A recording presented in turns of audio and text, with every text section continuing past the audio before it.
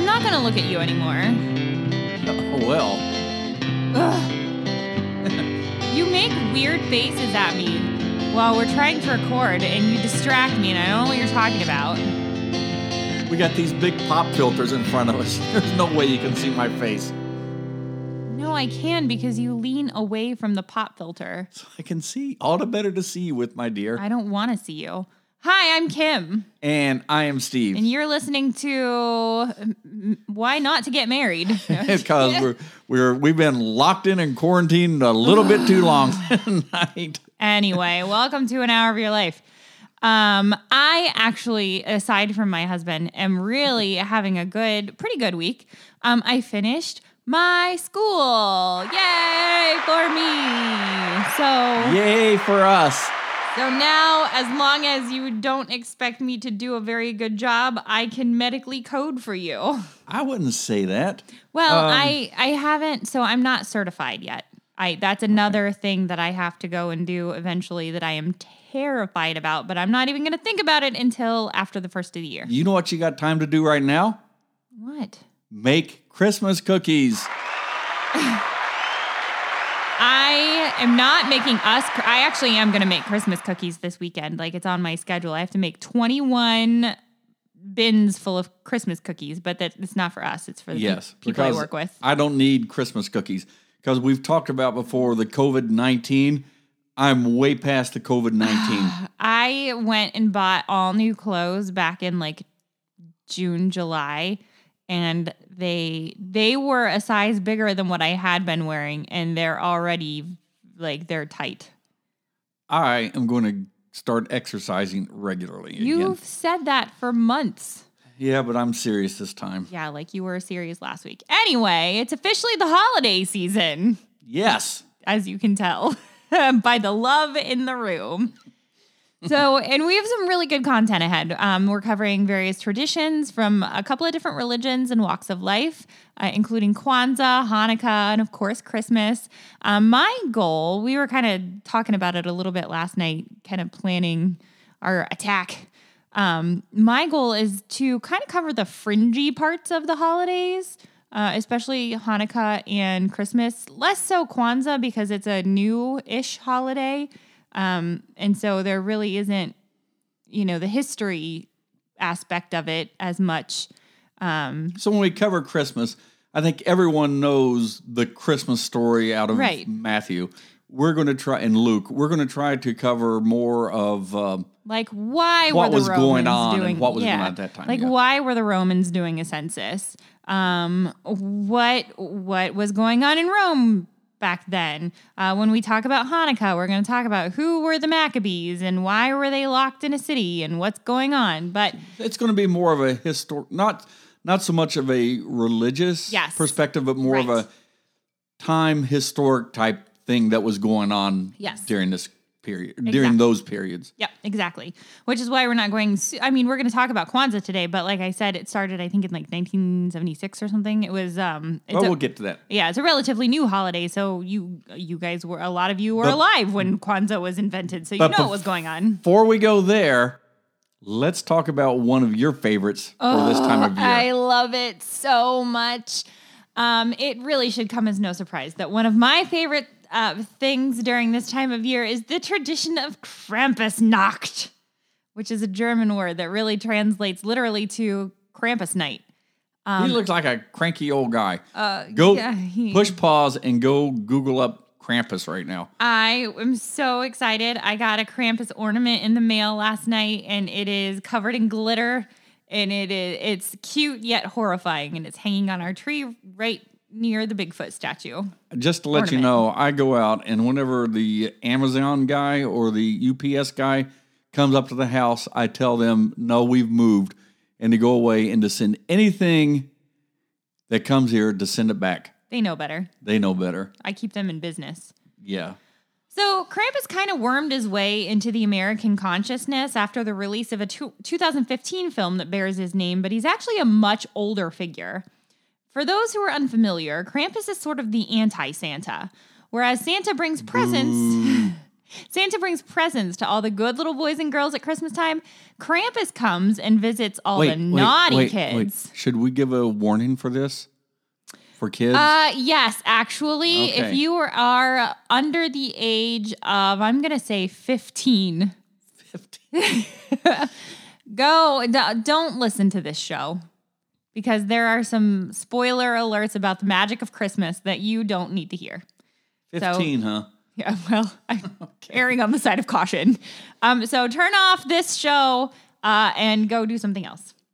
Okay. All right. So anyway, Krampus comes and visits the naughty kids. And don't think that he's just bringing coal either, because traditionally Krampus brings a switch and he beats the kids. Now, the Krampus figure is thought to date back to pagan rites in Central Europe, which actually is going to be kind of an ongoing tradition in the Christmas stuff. Is a lot of it was swiped from paganism and pagan ideas and kind of made during, and I think we talked about this a little bit last year, but in the conversion of pagans to Christianity, there kind of was some morphing to make Christianity a little more palatable. And Krampus kind of was part of that.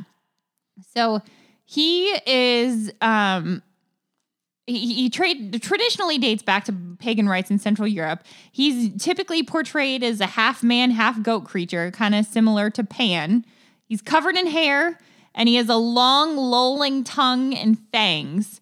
And he might have ties to the horned god that's a central figure in Wicca and other pagan religions. He's not a friendly-looking guy. I don't think he's supposed to be. No, you're supposed to be afraid of him. Over time, Krampus became sort of a demonic figure as the celebration of Yule became the holiday of Christmas, which you can learn more about if you check out episode 21 of An Hour of Your Life. On December 6th, many parts of Europe celebrate the feast of St. Nicholas, and people gather together to exchange gifts, share a meal, and generally make merry with one another, like what we do on December 25th. However, the night before, on December 5th, which is Krampus night or Krampusnacht, the wicked hairy devil appears on the streets. Sometimes he accompanies St. Nicholas, and sometimes he comes on his own, but Krampus visits homes and businesses bearing those infamous bundles of birch switches known as a rootin'. And just as Santa is a little different depending on where you are, so too is Krampus. Traditionally, he's a little more scary, and he's sometimes sexualized, often seen pursuing buxom women, but in modern times, he's been made a little more cartoonish. And I love him. My favorite Krampus story, though, is when you were teaching the kids about Krampus. Mm-hmm. I'm talking about the kids from the Nook. And indeed. You got to tell the Hadley story on this one. So our granddaughter Hadley was 3 at the time. She was potty training. I guess she was a young 3. She was potty training, and so I was talking about Krampus because I was big on including different cultures and different religions and stuff in this time of year and educating the kids about it. So I was telling about Krampus, and Hadley was so afraid. Pamela sent us a video of Hadley. She refused to go into the potty by herself and go sit on the potty. And she just sent us this video of this super sad looking little Hadley sitting on her little potty. And Pamela said, "Hadley, why won't you go potty by yourself?" And Hadley said, "'Cause Krampus might get me." Yeah. And Pamela said, "And who told you about Krampus?" "Grandma." So I got in trouble. Yeah. But Hadley, though. I regret nothing. Hadley's a good kid. That's Hadley. One day, Hadley was walking all through the house, refusing to take her mask off for whatever reason. Yeah, and then she demanded gloves. Yeah. She would not go. And she's 7 now. She's a big girl now. But she refuses to take her mask off. She demanded gloves. Well, she takes it off now. Well, yeah, but that one day she would refuse to take her mask off, and then she demanded that Mom give her some gloves. And apparently, she managed to get a hold of a spray can of Lysol and hoarded it the rest of the day too. Yeah, and that all started from probably something she saw on TV. It wasn't. Yeah, that's just how she is. Yeah, she's a funny little kid. Yeah. Well, let's move on to something a little bit more not so Krampus and like that. Let's talk about some mistletoe. So we're going to talk about some different traditions right now. Yeah. Mistletoe is a plant that grows on a whole lot of different trees, including the willow tree, the apple tree, and oak trees you can find it hanging off of. So is it an invasive species? I don't think it... Is it like honeysuckle? Like it takes over? No, it's not like that. I think it just grows up there. I don't think it damages or hurts the trees. Oh, nice. When you said invasive, I mean... Yeah, okay. It's like a buddy. Maybe like those birds that hang around like the hippos. They don't really... whatever. I like it. Cool. Yeah, okay, so the tradition of hanging mistletoe in the house goes back to the times of the ancient Druids. It's supposed to possess mystical, magical powers which bring good luck to the household and wards off all evil spirits. But it's also used as a sign of love and friendship in Norse mythology. Oh, that's nice. Yeah. So when the first Christians came to Western Europe, some tried to ban the use of mistletoe as a decoration in churches, but many of the people still continued to use it. York Minster Church in the UK used to hold a special mistletoe service in the winter where wrongdoers in the city of York could come and be pardoned. Oh. The custom of kissing under mistletoe comes from it comes from England. The earliest recorded date of mentioning kissing under the mistletoe is in 1784 in a musical. There was kissing under the mistletoe in the illustrations in the first book version, A Christmas Carol, published in 1843. And this might have helped to popularize kissing under the mistletoe, which is the tradition that we kind of follow right now. But don't kiss under the mistletoe or beside the mistletoe. Unless you're wearing your mask. No kissing.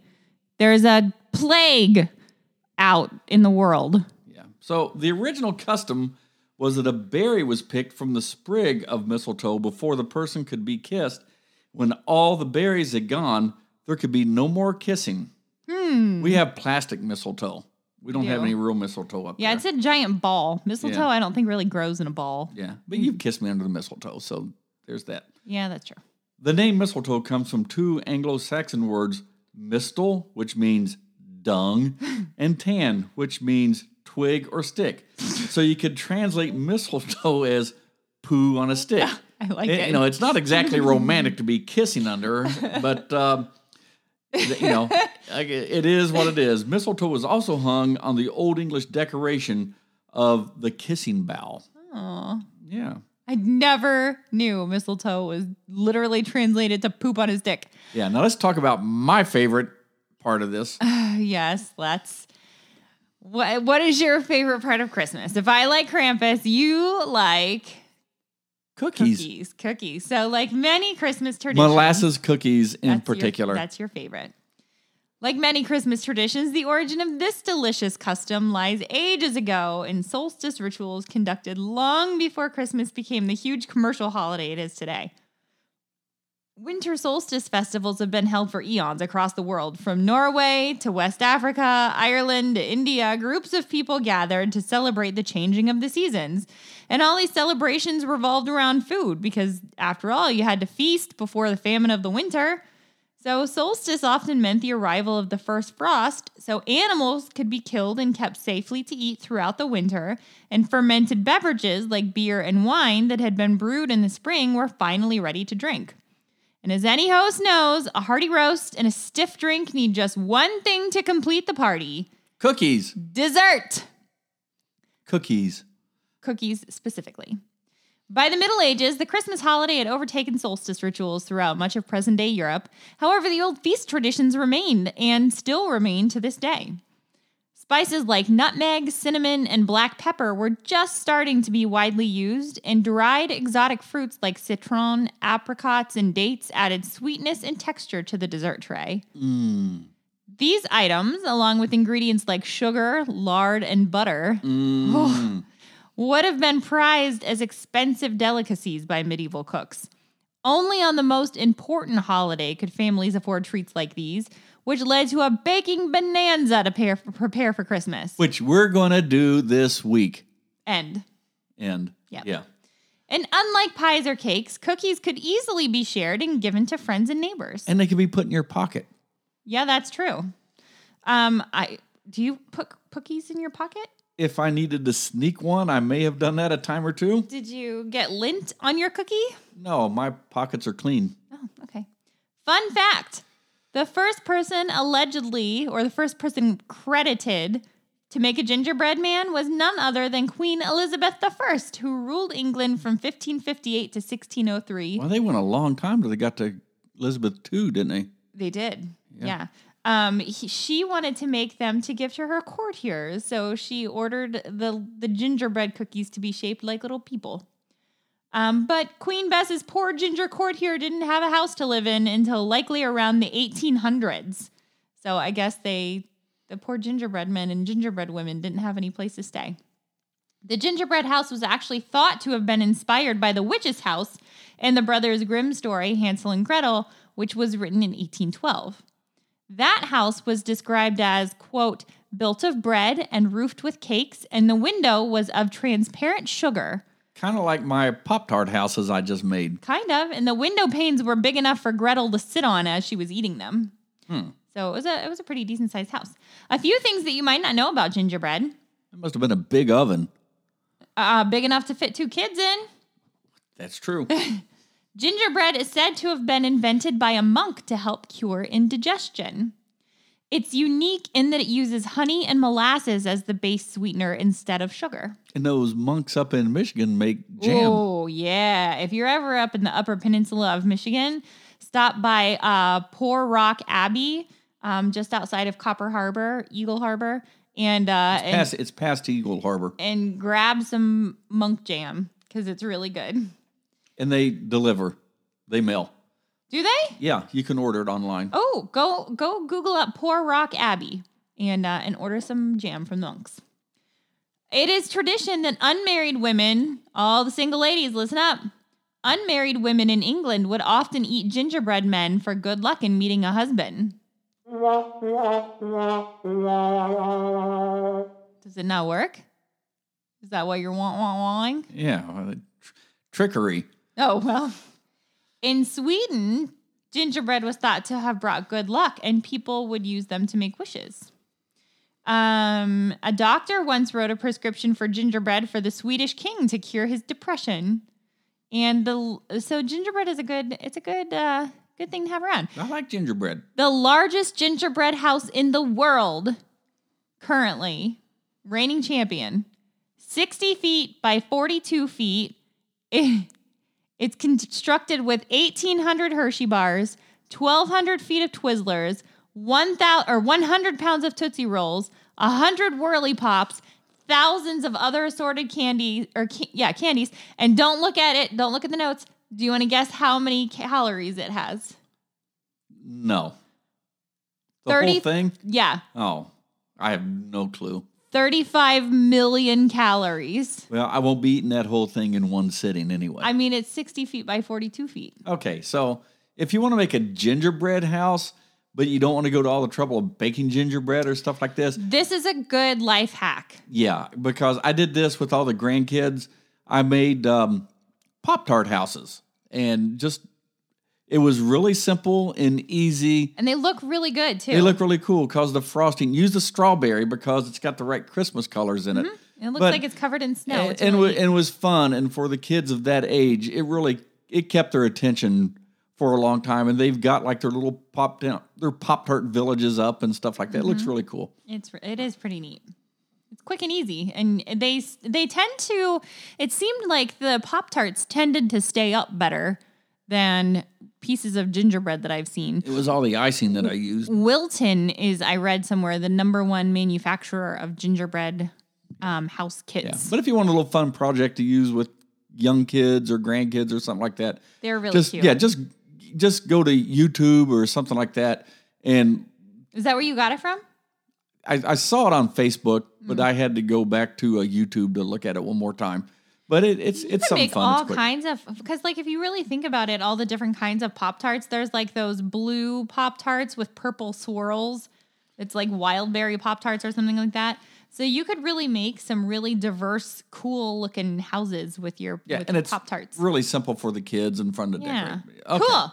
All right. So now let's move on to the Christmas tree. So the story of Christmas tree goes back a long time to the use of evergreens in ancient Egypt and Rome.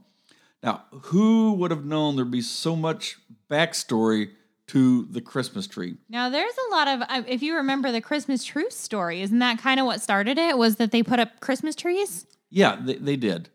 But they put up the Christmas trees. Of course, they were the Germans at that point. Well, but that's what I'm saying. Like, didn't they put up the Christmas trees? And then the British were like, we can't shoot guys that are putting up Christmas trees. Yeah, but we're going to go into the backstory about the Christmas trees. Well, no, but you said who would have known that there was so much to a Christmas tree? Christmas trees are super important. That's all I'm saying. Okay. So, long before the beginning of Christianity, plants and trees that remain green all year had a special meaning for people during the winter. I mean, I guess it gets gloomy, and just to see the evergreens and the greens, it brightened up the houses. Like even this year, with everything going on, it was like at Thanksgiving. Yo, yeah, we are hard. Not just us, but everywhere. People are putting up their Christmas decorations and everything just to try to bring a little cheer into this year right now. We are hardcore post-Thanksgiving tree people, and we put it up at the beginning of November. Yeah. So, just like people today decorate their homes during the holiday seasons with pine, spruce, fir trees, people of old times hung evergreen boughs over their doors and their windows. So, that is one thing that I noticed. Have you noticed this year too? Not only did people put up their trees and stuff earlier, I've seen a lot more of the live wreaths and evergreen stuff this year than I ever have before. Yeah, it seems like there's a lot more. I mean, you see people decorating their houses with the fake garland, which is what we use. But I've noticed a lot more places are selling the live stuff, and people seem to be buying it. Yeah, I mean, it's just everywhere you look. The neighborhoods, if you drive around, if Governor DeWine, if you are listening, please turn off for a second and fast forward. We have broken curfew at 10 o'clock to go out and to drive around and just look at the Christmas lights. So, okay. Ooh, we didn't talk about Christmas lights. Yeah, well. That's all right. Okay. So, in many countries, it's believed that evergreens will keep away witches, ghosts, evil spirits, and illness. North of the equator, where we are in the northern hemisphere, the shortest day and therefore the longest night of the year is December 21st. And that is called the winter solstice, or we more commonly just say it's the first day of winter. Many ancient people believed that the sun was a god, and that winter came every year because the sun god had become sick and weak. They celebrated the solstice because it meant that at last the sun god would begin to eat well. Days would start getting longer again. Evergreen boughs reminded them of all the green plants that would grow again when the sun god was strong and summer would return. The ancient Egyptians worshipped a god called Ra, who had the head of a hawk and wore the sun as a blazing disk in his crown. At the winter solstice, when Ra began to recover from his illness, the Egyptians filled their homes with green palm rushes, which symbolized for them triumph of life over death. Now, I don't know why it's so amazing to me, because, I don't know, it just is, but we know that people of all lands and cultures knew astrology, and they studied the stars, and they studied the heavens. Mm-hmm. But to me, it's just really remarkable about how much knowledge and recorded knowledge they had about this, and were able to trace and navigate and do stuff off the stars. I mean, right now we go out and we look at it and we can identify a couple constellations, we know a couple stars, but there were people that this was their full-time job to know about this stuff. In a way, it kind of makes me sad, because I feel like a lot of knowledge has been lost. I feel like the things that now, not all of the things, obviously, but I feel like it seems like a lot of the things that now only astronomers and scientists know. And our friend Mark. Yeah. Those are probably fairly common knowledge to people back in the day. But we just, most people don't, or I would say a lot of people don't seem to take the time to study the stars. But anymore. I noticed when I was stationed at Fort Irwin, and I was out a lot in the desert and with no roof, and we'd just be out there doing our thing. I did at least a lot more attention to the stars and what was going on, because there's a lot of stuff that happens in the night.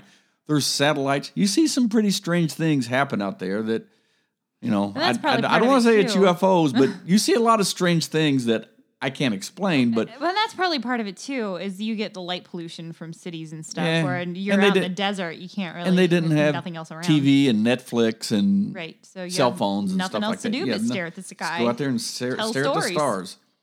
The Romans knew that the solstice meant that soon farms and orchards would be green and fruitful again.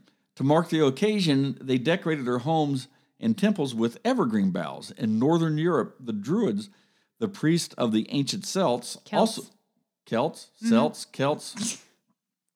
also decorated their temples with evergreen boughs. Is this like tomato and tomato? No, it's Celts. Okay, as a symbol of everlasting life. The Vikings in Scandinavia thought that evergreens were special plant of the sun god Balder. No, I'm just thinking of all the others. Like sometimes, and we won't mention certain podcasts, but we laugh when someone goes through and they mispronounce a word. Thank you for correcting me right there with that. Okay, Celts, whatever. The Germans are credited with starting. Seltz is like what you have when you have a stomach issue and you drink Seltzer. Drink Seltz. Okay, the Germans are credited with This is starting. not that. Sorry, go ahead. Okay. The Germans are credited with starting the Christmas tree tradition as we know it in the 16th century when devout Christians bought and decorated trees into their homes. Some built Christmas pyramids of wood and decorated them with evergreens and candles if wood was scarce. It's widely believed now that Martin Luther, who was the famous 16th century Protestant reformer, first added lights or candles to the Christmas tree. Which has always baffled me. How do you keep them from setting your tree on fire? Well, maybe back then the houses were all of stone and it didn't, if it caught on fire, it just burned. I don't know. But that has amazed me how they had to be very careful how to do that. Yeah. But, I don't think they took the trees and kept them up put them in, up the beginning of November. It's probably like a day or two so they were fresh and they didn't catch on fire. I think it would be a cool idea to plant a Christmas tree in the middle of your house. And when you build your house around the Christmas tree and just watch your Christmas tree grow. Your palm tree just died. Oh my gosh, you had to go there, didn't you? Okay. The story goes that he was on his way home one winter evening composing a sermon, which I guess that was his job. What did you do? He was awed by the brilliance of stars and twinkling amidst the evergreens as he was looking up, and he just saw that, and it kind of it struck him. To share the scene with his family, he put up a tree in the main room of his house and wired its branches with candles that he lighted. Most of the 19th century Americans found Christmas trees an oddity. The first record of a Christmas tree on display was in the 1830s, put up by the German settlers of Pennsylvania. Really? Yep. You know what? That kind of makes sense though, because didn't the Puritans wasn't Christmas? They didn't celebrate Christmas. I'll get to that. Okay. Okay. This had been a tradition in many German homes much earlier, but they didn't continue their tradition here until much later. The Pennsylvania German settlements had community trees as early as 1747, but as late as the 1840s, Christmas trees were seen as pagan symbols and not accepted by most Americans. It's not surprising that, like many other festive Christmas customs, the tree was adopted so late in America. And I think we can get into what you were saying. We can attribute this to the Puritans. To the New England Puritans, Christmas was sacred. The Pilgrims' second governor, William Bradford, wrote that he tried hard to stamp out pagan mockery of the observance, penalizing any frivolity. Then there was the very influential Oliver Cromwell preached against the heathen traditions of Christmas carols, decorating trees, and any joyful expression that desecrated the sacred event. Which is silly. You can't be joyful at the birth of Jesus Christ. Well, not if you're I mean, I get it. Yeah, I get it. okay. I think it's silly. Yeah, times change. That's true. So in 1659, the General Court of Massachusetts enacted a law making any observance of December 25th, other than a church service, a penal offense. People were fined for putting up Christmas decorations.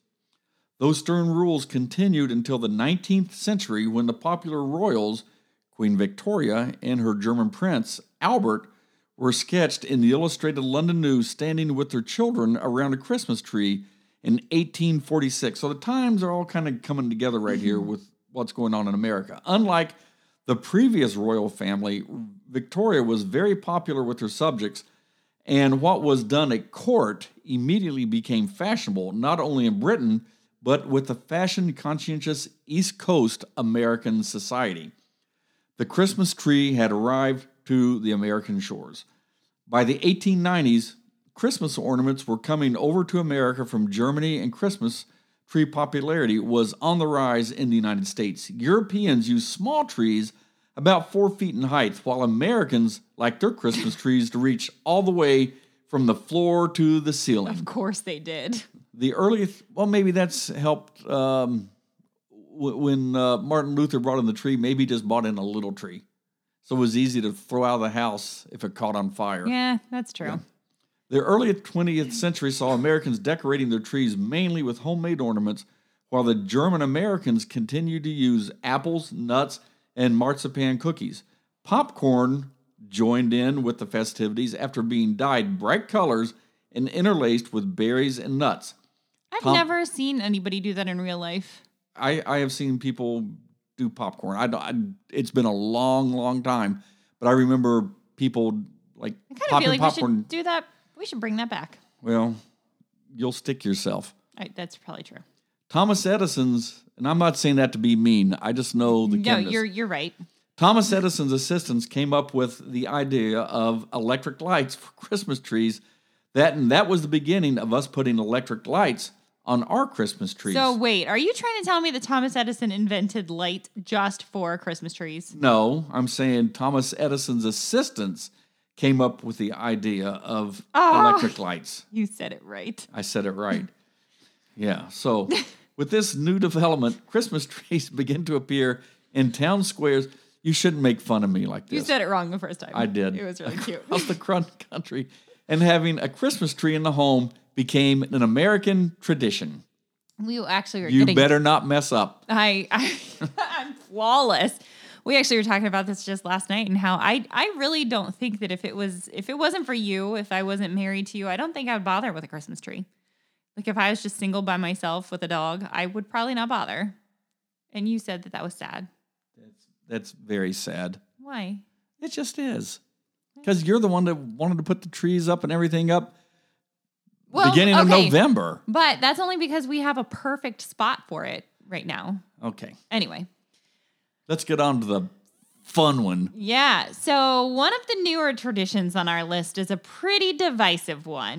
Created by stay-at-home mom Carol Abersold and her twin daughters Chandra Bell and Krista Pitts, the Elf on the Shelf poem was written in 2004. Wait. Was her name Karen? No, Carol. Oh. What the world is going on? The Elf on the Shelf poem introduces the friendly scout elf who watches boys and girls during the Christmas season and then flies back to the North Pole each night to narc to Santa. Rat. Elf spies... Snitches get stitches. The elf spies from a different place each day, so it's up to the kids to find and avoid that area at all costs so the elf can't see when they're being naughty. If a child touches the elf, it loses its power, and then there's an elaborate ritual involving cinnamon and sugar that will heal the scout elf so it can continue its nefarious work. You can actually find all kinds of different things about this on the Elf on the Shelf website. In all seriousness, though... In all seriousness. The actual story behind the Elf on the Shelf juggernaut is a rags to riches story worthy of a Hallmark movie. So Mom Carol said that the elf, who her family had named Fizby, was part of her childhood growing up, and that it originally just hung out on the Christmas tree to watch the family, kind of like an ornament. Well, when Carol had kids of her own, we got Krampus. He watches us while we sleep. When Carol had kids of her own, though, she started the tradition of moving Fizby each night so that the kids would be really excited to find him the next day. And in 2004, daughter Chandra was a new mom who'd left her teaching position to care for her son. Her dad, Bob, offered her a part-time job in his small engineering and fabrication firm where Chandra made $180 every 2 weeks. Now, remember, this is in 2004. She said she felt like she was rich. So I don't know the details of Chandra's personal life. I don't know if her son was special needs or something, and that's why she had to quit working to take care of him. But things were kind of tight. And because the firm wasn't close to home, Chandra and her son would usually stay with her parents one night a week. And so it was on one of those nights that Chandra looked up and saw Fisby and suggested that her mom write a story about him. Now, Carol was having her own problems at the time with health issues and some financial hardship from the family business, so it seemed like a good way to take her mind off of things. And then after the story was finished, Carol and Chandra sent it off to several publishing houses, but were pretty much universally rejected. So they self-published. Like you can do anything on the internet now. Yeah. In 2005, mother and daughter invited twin Krista on board, and she left her job at QVC and sold her house in Pennsylvania to move in with her parents in Georgia. Chandra took out a line of credit, Krista put forth money from the sale of her house, and Carol cleaned out her retirement account to start their own publishing house, Creatively Classic Activities and Books. That is a huge risk. Like, they gambled on Fisby big time. They published 5,000 copies of their book, illustrated by local watercolor artist Coe Steinwart. For the next couple of years, the women sold their Elf on the Shelf kits at local trade shows and markets, and they also sold their product online and appeared at bookstores to share the story of the Elf on the Shelf. 2007 marked a turning point. So this is where it's proof that famous people are good at selling stuff. In November of 2007, actress Jennifer Garner was photographed carrying an Elf on the Shelf box in New York.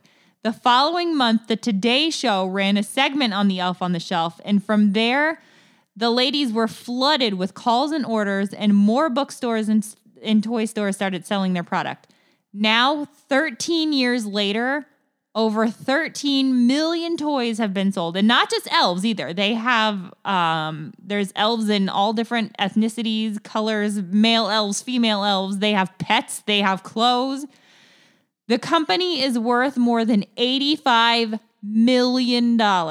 Good for them. So don't be an Elf on the Shelf hater, is the moral of this story. I am so excited. Like, this is a family business. I'm ready to go out and buy another Elf on the Shelf. We have an Elf on the Shelf. Her name is Snowflake.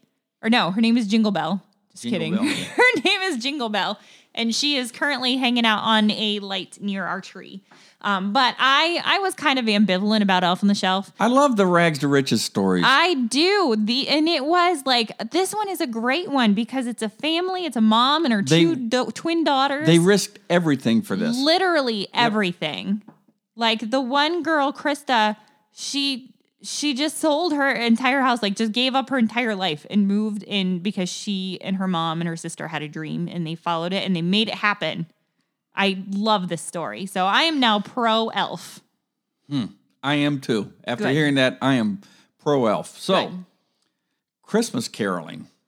And, we this is stuff that we know about, but I'm glad we're doing this because there's so much backstory to all this stuff of how it came about. And Absolutely. So, to me, it's interesting. I hope, out there, wherever you're at, you're listening, say, I didn't know that. I'm glad I listened to this episode of An Hour of Your Life. Now maybe you'll be pro Elf too. Yeah, so Christmas caroling, as we know it, dates back to the 19th century, but not much further back than that. Really? Really. In fact, caroling itself didn't always involve Christmas, and the tradition of traveling from house to house to wish neighbors good cheer didn't always involve singing.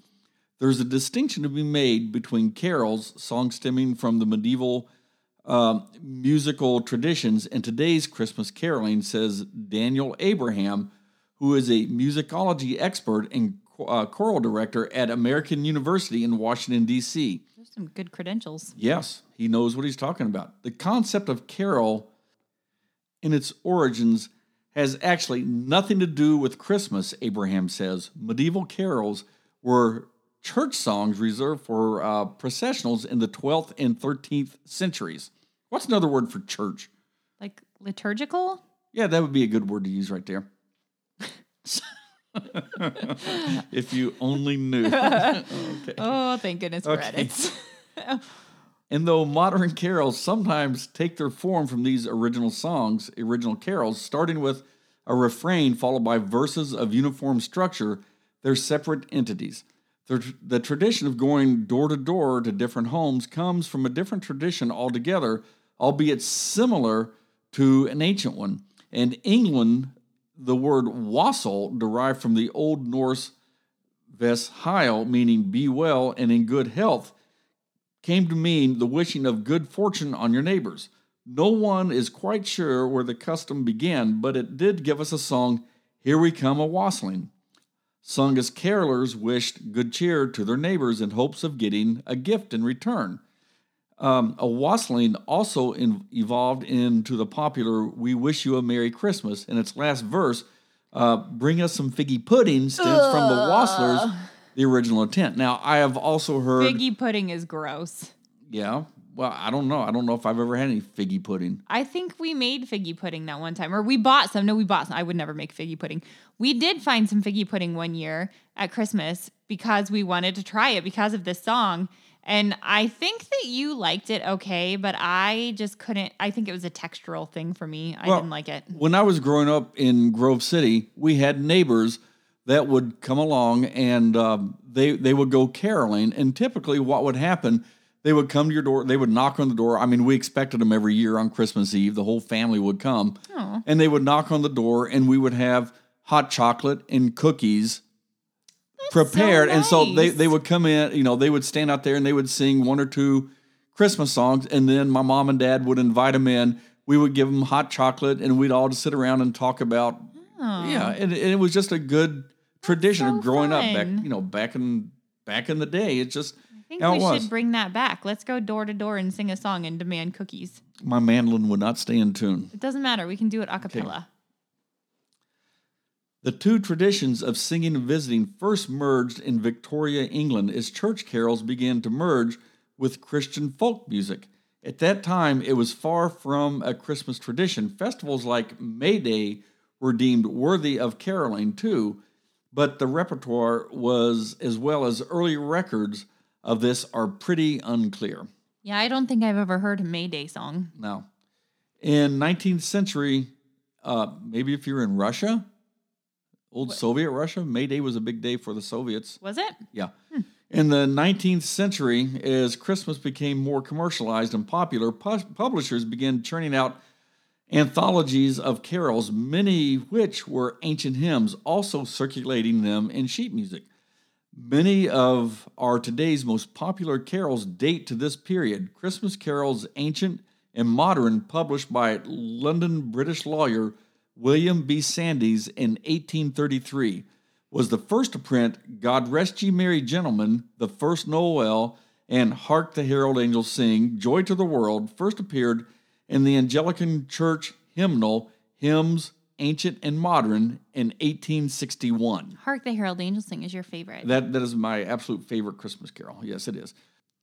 Composed by Isaac Watts, known as the father of English hymnody, the song actually wasn't written exclusively for singing at Christmas time. Charles Wesley's Hark the Herald Angels Sing was originally Hark How All the Welkin Rings. Welkin means sky or heaven and came to mean making a loud sound. Didn't know that, did you? I did not. I know you didn't. The Oxford Book of Carols, again, thanks to editing. The Oxford Book of Carols, first published in 1928, was a landmark book that combined medieval carols, folk songs, and Christmas songs from around the world, publishing 201 of them in a 700-page volume. What kind of commas did they use in that book? They probably used Oxford commas. An updated version of the new Oxford Book of Carols was published in 1992. I bet they didn't use the Oxford comma in that one. I bet they did. We'll have to look that one up in a minute. Team Oxford comma all the way. American caroling is far less common than it used to be, says Bob Thompson, professor of popular culture at Syracuse University. It's not unusual to see carolers standing now in the shopping mall or a churchyard, but as far as for the random groups of friends traipsing to your doorsteps for singing, don't count on it. You talk to most baby boomers, and they might have a caroling story or two, says Thompson. Talk to anyone born after 1960 or so, and it's become much less common. Simply put, times and cultures have changed. The singing of Christmas carols at a stranger's door assumes a similarity of culture among carolers and audience, says Charles Brunel, an assistant professor of classics at St. Olaf College. Times change. Many people may not know who their neighbors are in suburbia as we now know it, as suburbia has grown. The town you live in may be more now of a suitcase community and not of a small town or the traditional neighborhood, which we picture of like when we looked at, the Norman Rockwell pictures on the Saturday Evening Post. It's just times have changed. And now we have channels like Investigation Discovery with shows like The Killer Next Door. And so people don't want to go get to know their neighbors because they could be psychopaths. Yeah. I think our neighbors are pretty good, though. Our neighbors are awesome. Our neighbors buy Christmas presents for our cats. Yes, they did. It was super sweet. Do you want to tell that story? Did we tell that story? No, we didn't. But we should. It's a heartwarming story. We should tell that story. So the little neighbor girls 2 doors down and the neighbor girls next door, they come down it's not unusual to look out the front window and see 4 little girls out in our front yard playing and petting with our cats. And our cats they're really kid-friendly cats. Yeah, they live outside year-round. We should probably They have their claws. They have their claws. Steve has built them a super fancy kitty condo with Rubbermaid boxes, and he put pillows in them and a heated blanket. So these cats have the life. Yeah, you go out there any night and they're just sitting very comfortably in their cat condo. But these little girls, though. Yeah, they're like 3, 4. Yeah, so their mom came down and knocked on the door, and we went to the door, and she said, they just wanted to, they love your kitties so much, they wanted to get them a Christmas gift.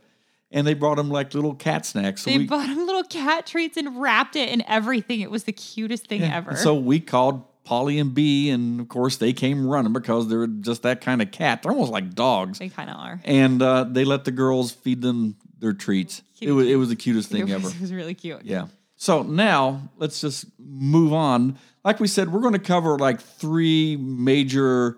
We're going to talk about Hanukkah next show. Christianity, the Christmas story. Yeah. But then tonight I kind of wanted to talk about Kwanzaa. So we're actually kind of putting the latest December holiday in the earliest part of our series, mostly because it's actually the newest of the 3 major holidays. Now, Kwanzaa is a week-long celebration that's held in the United States, and it honors African heritage and African American culture. Kwanzaa is observed from December 26th to January 1st, and it culminates in gift giving and, of course, a big feast, because you can't have anything this time of year without a big feast. Can I stop for 1 second? Sure. Because we can't leave off the next door neighbors next door. They love these little cats so much that they got them stuffed animals, and the little girls named them after our cats. And their dad came over and said, I hope you're not offended at this, but they named their cats Bee and Polly. They're little stuffed animals. This was the week that we moved in. Yeah. So it was brand new. Okay, back to Kwanzaa. Anyway, Kwanzaa was created by Professor, and I apologize in advance if I butcher any of these names or words. They're all African names, and I am not familiar with Swahili, which is what the Kwanzaa traditions are based on. Professor Dr. Maulana Karenga is who created Kwanzaa. It was a response to the Watts riots in 1965, and it was intended to bring African Americans together as a community. So Dr. Karenga researched African harvest celebrations and combined aspects of several different celebrations, such as the Ashanti and those of the Zulu, to form the foundation of Kwanzaa. Now, the name Kwanzaa is derived from the phrase Matunda ya Kwanzaa, which means first fruits or harvest in Swahili. Celebrations often include singing and dancing, storytelling, poetry reading, African drumming, and, of course, the aforementioned feasting. Every festival has to have feasting. Agreed. There are 7 guiding principles that form the backbone of the Kwanzaa celebration, and each is represented by a candle that's lit each day, and the candles are held in a holder called a kinara, and they're red, black, and green. On the first night, the black candle is lit, and the principle of umoja is discussed. Umoja is the concept that African Americans should strive for and maintain unity in the family, community, nation, and race. The other nights in order of celebration are Kuji Chagulia, which is self-determination. And that's defined as to define ourselves, name ourselves, create for ourselves, and speak for ourselves. Next night is Ujima, collective work and responsibility. To build and maintain our community together and make our brothers and sisters' problems our problems and solve them together. Next night is Ujama'a, cooperative economics, to build and maintain our own stores, shops, and other businesses to profit from them together. Nia, which is purpose, to make our collective vocation the building and developing of our community in order to restore our people to their traditional greatness. Kuumba, which is creativity, to always do as much as we can in the way that we can in order to leave our community more beautiful and beneficial than we inherited it. Imani, which is faith, to believe with all our heart in our people, our parents, our teachers, our leaders, in the righteousness and victory of our struggle. And then there are 7 core symbols of Kwanzaa. First is mazao, which are crops. Mazao symbolizes the fruits of collective planning and work and the resulting joy, sharing, unity, and thanksgiving part of African harvest festivals. So to demonstrate it, people place nuts, fruits, and vegetables representing work on the mkeka. The mkeka is a placemat, so just as the crops stand on them, the present day stands on the past. It symbolizes the historical and traditional foundation for people to stand on and build their lives. So there's a lot of symbolism, and even though it's a newer holiday, there's a lot that goes into Kwanzaa. Muhindi is the ear of corn. The stalk of corn represents fertility and the idea that through children, the future hopes of the family are brought to life, which is kind of a lot to put on a kid, but that's the way it goes in every culture. 1 vibunzi is placed on the mat for every child in the family. Mishuma'a Saba, the 7 candles. Candles are ceremonial objects that serve to symbolically recreate the sun's power as well as to provide light. There are 3 red candles, 3 green candles, and then the 1 black candle that are placed on the kinara, which is the candle holder. It represents ancestry and the original stock from which we came. Kikombe cha umoja, which is the unity cup. On the 6th day of Kwanzaa, the libation ritual is performed to honor the ancestors. Every family member and guest will take a drink together as a gift or as a sign of unity and remembrance. And again, if you celebrate Kwanzaa this year, I would ask that you not drink from the same kukombe. Maybe get your own. Don't pass the one around. Zawadi are gifts. On the 7th day of Kwanzaa, gifts are given to encourage growth, achievement, and success. Handmade gifts are encouraged to promote self-determination, purpose, and creativity. There's also, again, a big feast because after all, no matter what you're celebrating, December is all about the food. So there you go. There's the history and the symbolism of Kwanzaa, which is, there's a lot to it. Like I said, apologies if I butchered any of those Swahili words. I've never learned to speak Swahili. Well, that was really interesting because I didn't know that much about the history of Kwanzaa. Next week, we will be talking about Hanukkah and the traditions, not so much of Hanukkah itself, but what was going on in that time frame. Yeah, and it's interesting. I don't know, but I suspect that possibly the Kinara was inspired a little bit by the menorah. They have very similar setups as far as the candles and all of that kind of thing. I don't know. Don't even want to speculate. I don't know. But right now, I want to go ahead and talk about something because next week we'll be talking about Hanukkah. But what I want to talk about right now is purely a Christian thing. But if we wait till the next week, there won't be enough time to get this out. And this is kind of an important thing. So I want to talk about something that has not happened in 800 years. And we're talking about the Christmas star. On December 21st of this year, Jupiter and Saturn will be aligned. Although 2,000 years ago, at the birth of Christ, it is believed that Venus and Jupiter aligned to be the Christmas star. The nativity story in the Gospel of Matthew says that after Jesus was born, King Herod had a meeting with the priest and asked them where Jesus was. They told him that he was in Bethlehem. Well, Herod sent them out. And then Herod had a secret meeting with the Magi, or the 3 wise men, as we know, and asked them when the star first appeared. Because, we talked about earlier, these were people that actually studied and looked at the stars and knew a lot about this. So they told him when the star first appeared. And so then he sent the wise men to find Jesus. He told them so that he could go and worship him. So the Magi, the three wise men, followed the star until it stopped over where Jesus was. They worshiped him and presented him with gifts of gold, frankincense, and myrrh. When it came time for them to leave, they went home by a different route because God had warned them in a dream not to return to Herod. Now, I don't think Herod actually wanted to go and worship Jesus. Probably not. We're going to learn about that at Christmas time. Yeah, I think Herod wanted to go and kill Jesus because Herod wasn't going to have any competition for what he believed his earthly throne. He was not a good guy. No. So if you want a chance to see the Christmas star, you need to be looking in the southwest sky. If you're in the northern hemisphere, look in the northwest sky. NASA says look fast because the planets will only be aligned for a short time after sunset. So you can watch for the two planets moving in conjunction with each other in the western sky between the 15th and 18th of December. While the planets may look close, they're actually millions of miles apart. So they're saying the best time to see this is about 45 minutes after sunset on the 21st. And this hasn't happened in 800 years. So I'm really interested. I'm hoping. Interesting. I'm hoping there's no clouds that night. Yeah, same. And it's so interesting. I feel like if it's 2020 and on the winter solstice, the Christmas star is happening for the first time in 800 years. If this is not a sign of the second coming, I don't know what is. Is all I'm saying. So get right if that's what you believe in.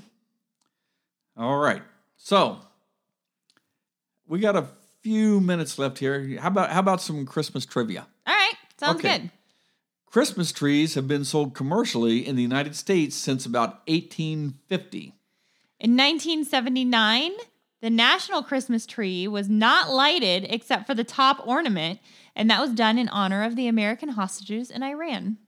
Between 1880, I don't think anybody's playing trivia out like in the pubs or anything like that right now. Probably not. There might be some online stuff.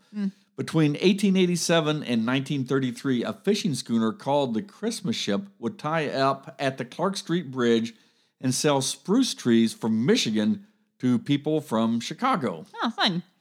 The tallest living Christmas tree is believed to be the 122-foot, 91-year-old Douglas fir in the town of Woodinville, Washington. How about that one? Okay. How do they know, really? I mean, seriously, how do you know? I'm sure. What are they called? Tree scientists? Yeah. Arborists? Arborists. Yeah, I'm sure arborists know.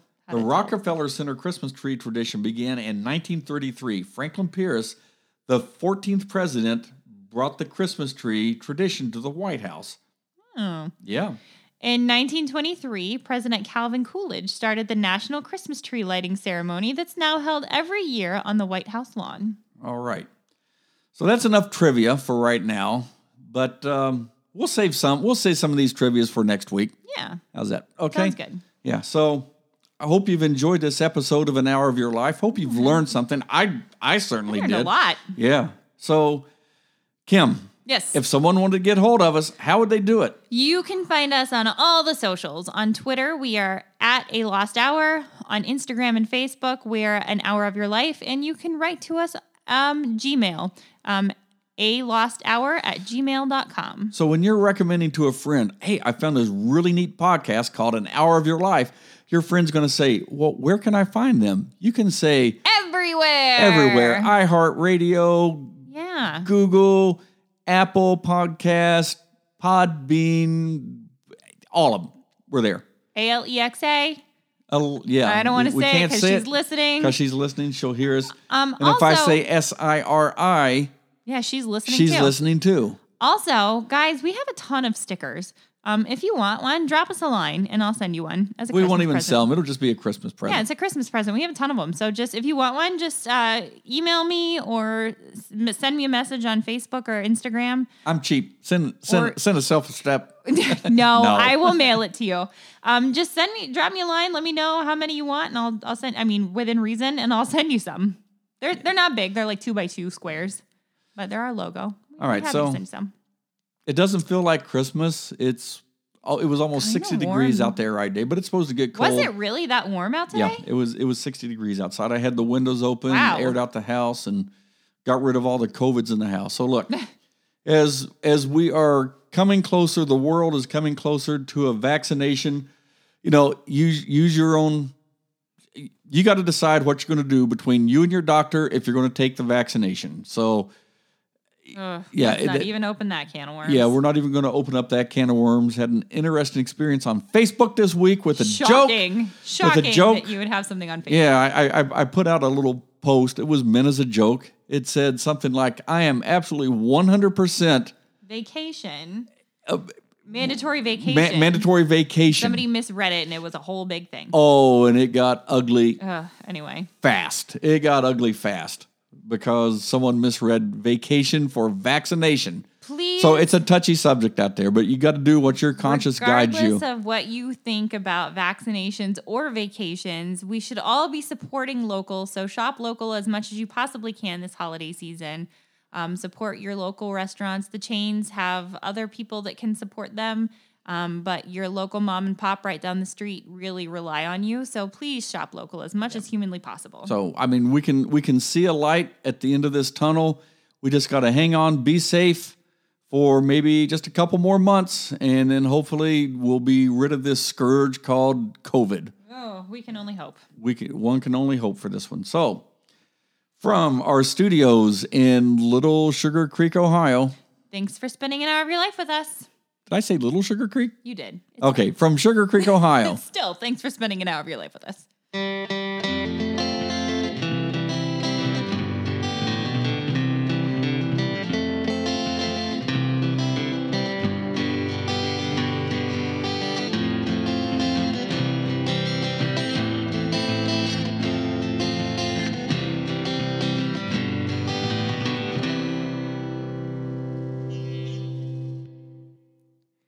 Lots of .coms this week for our sources. Wikipedia, History.com, BestGingerbreadHouses.com, CelebrityNetWorth.com, InterExchange.com, WhyChristmas.com, Time Magazine, and the Huffington Post. And Time.com. Well, Time Magazine, found at Time.com. All right. Lots of topics, lots of resources. Lots of .coms. Lots of .coms.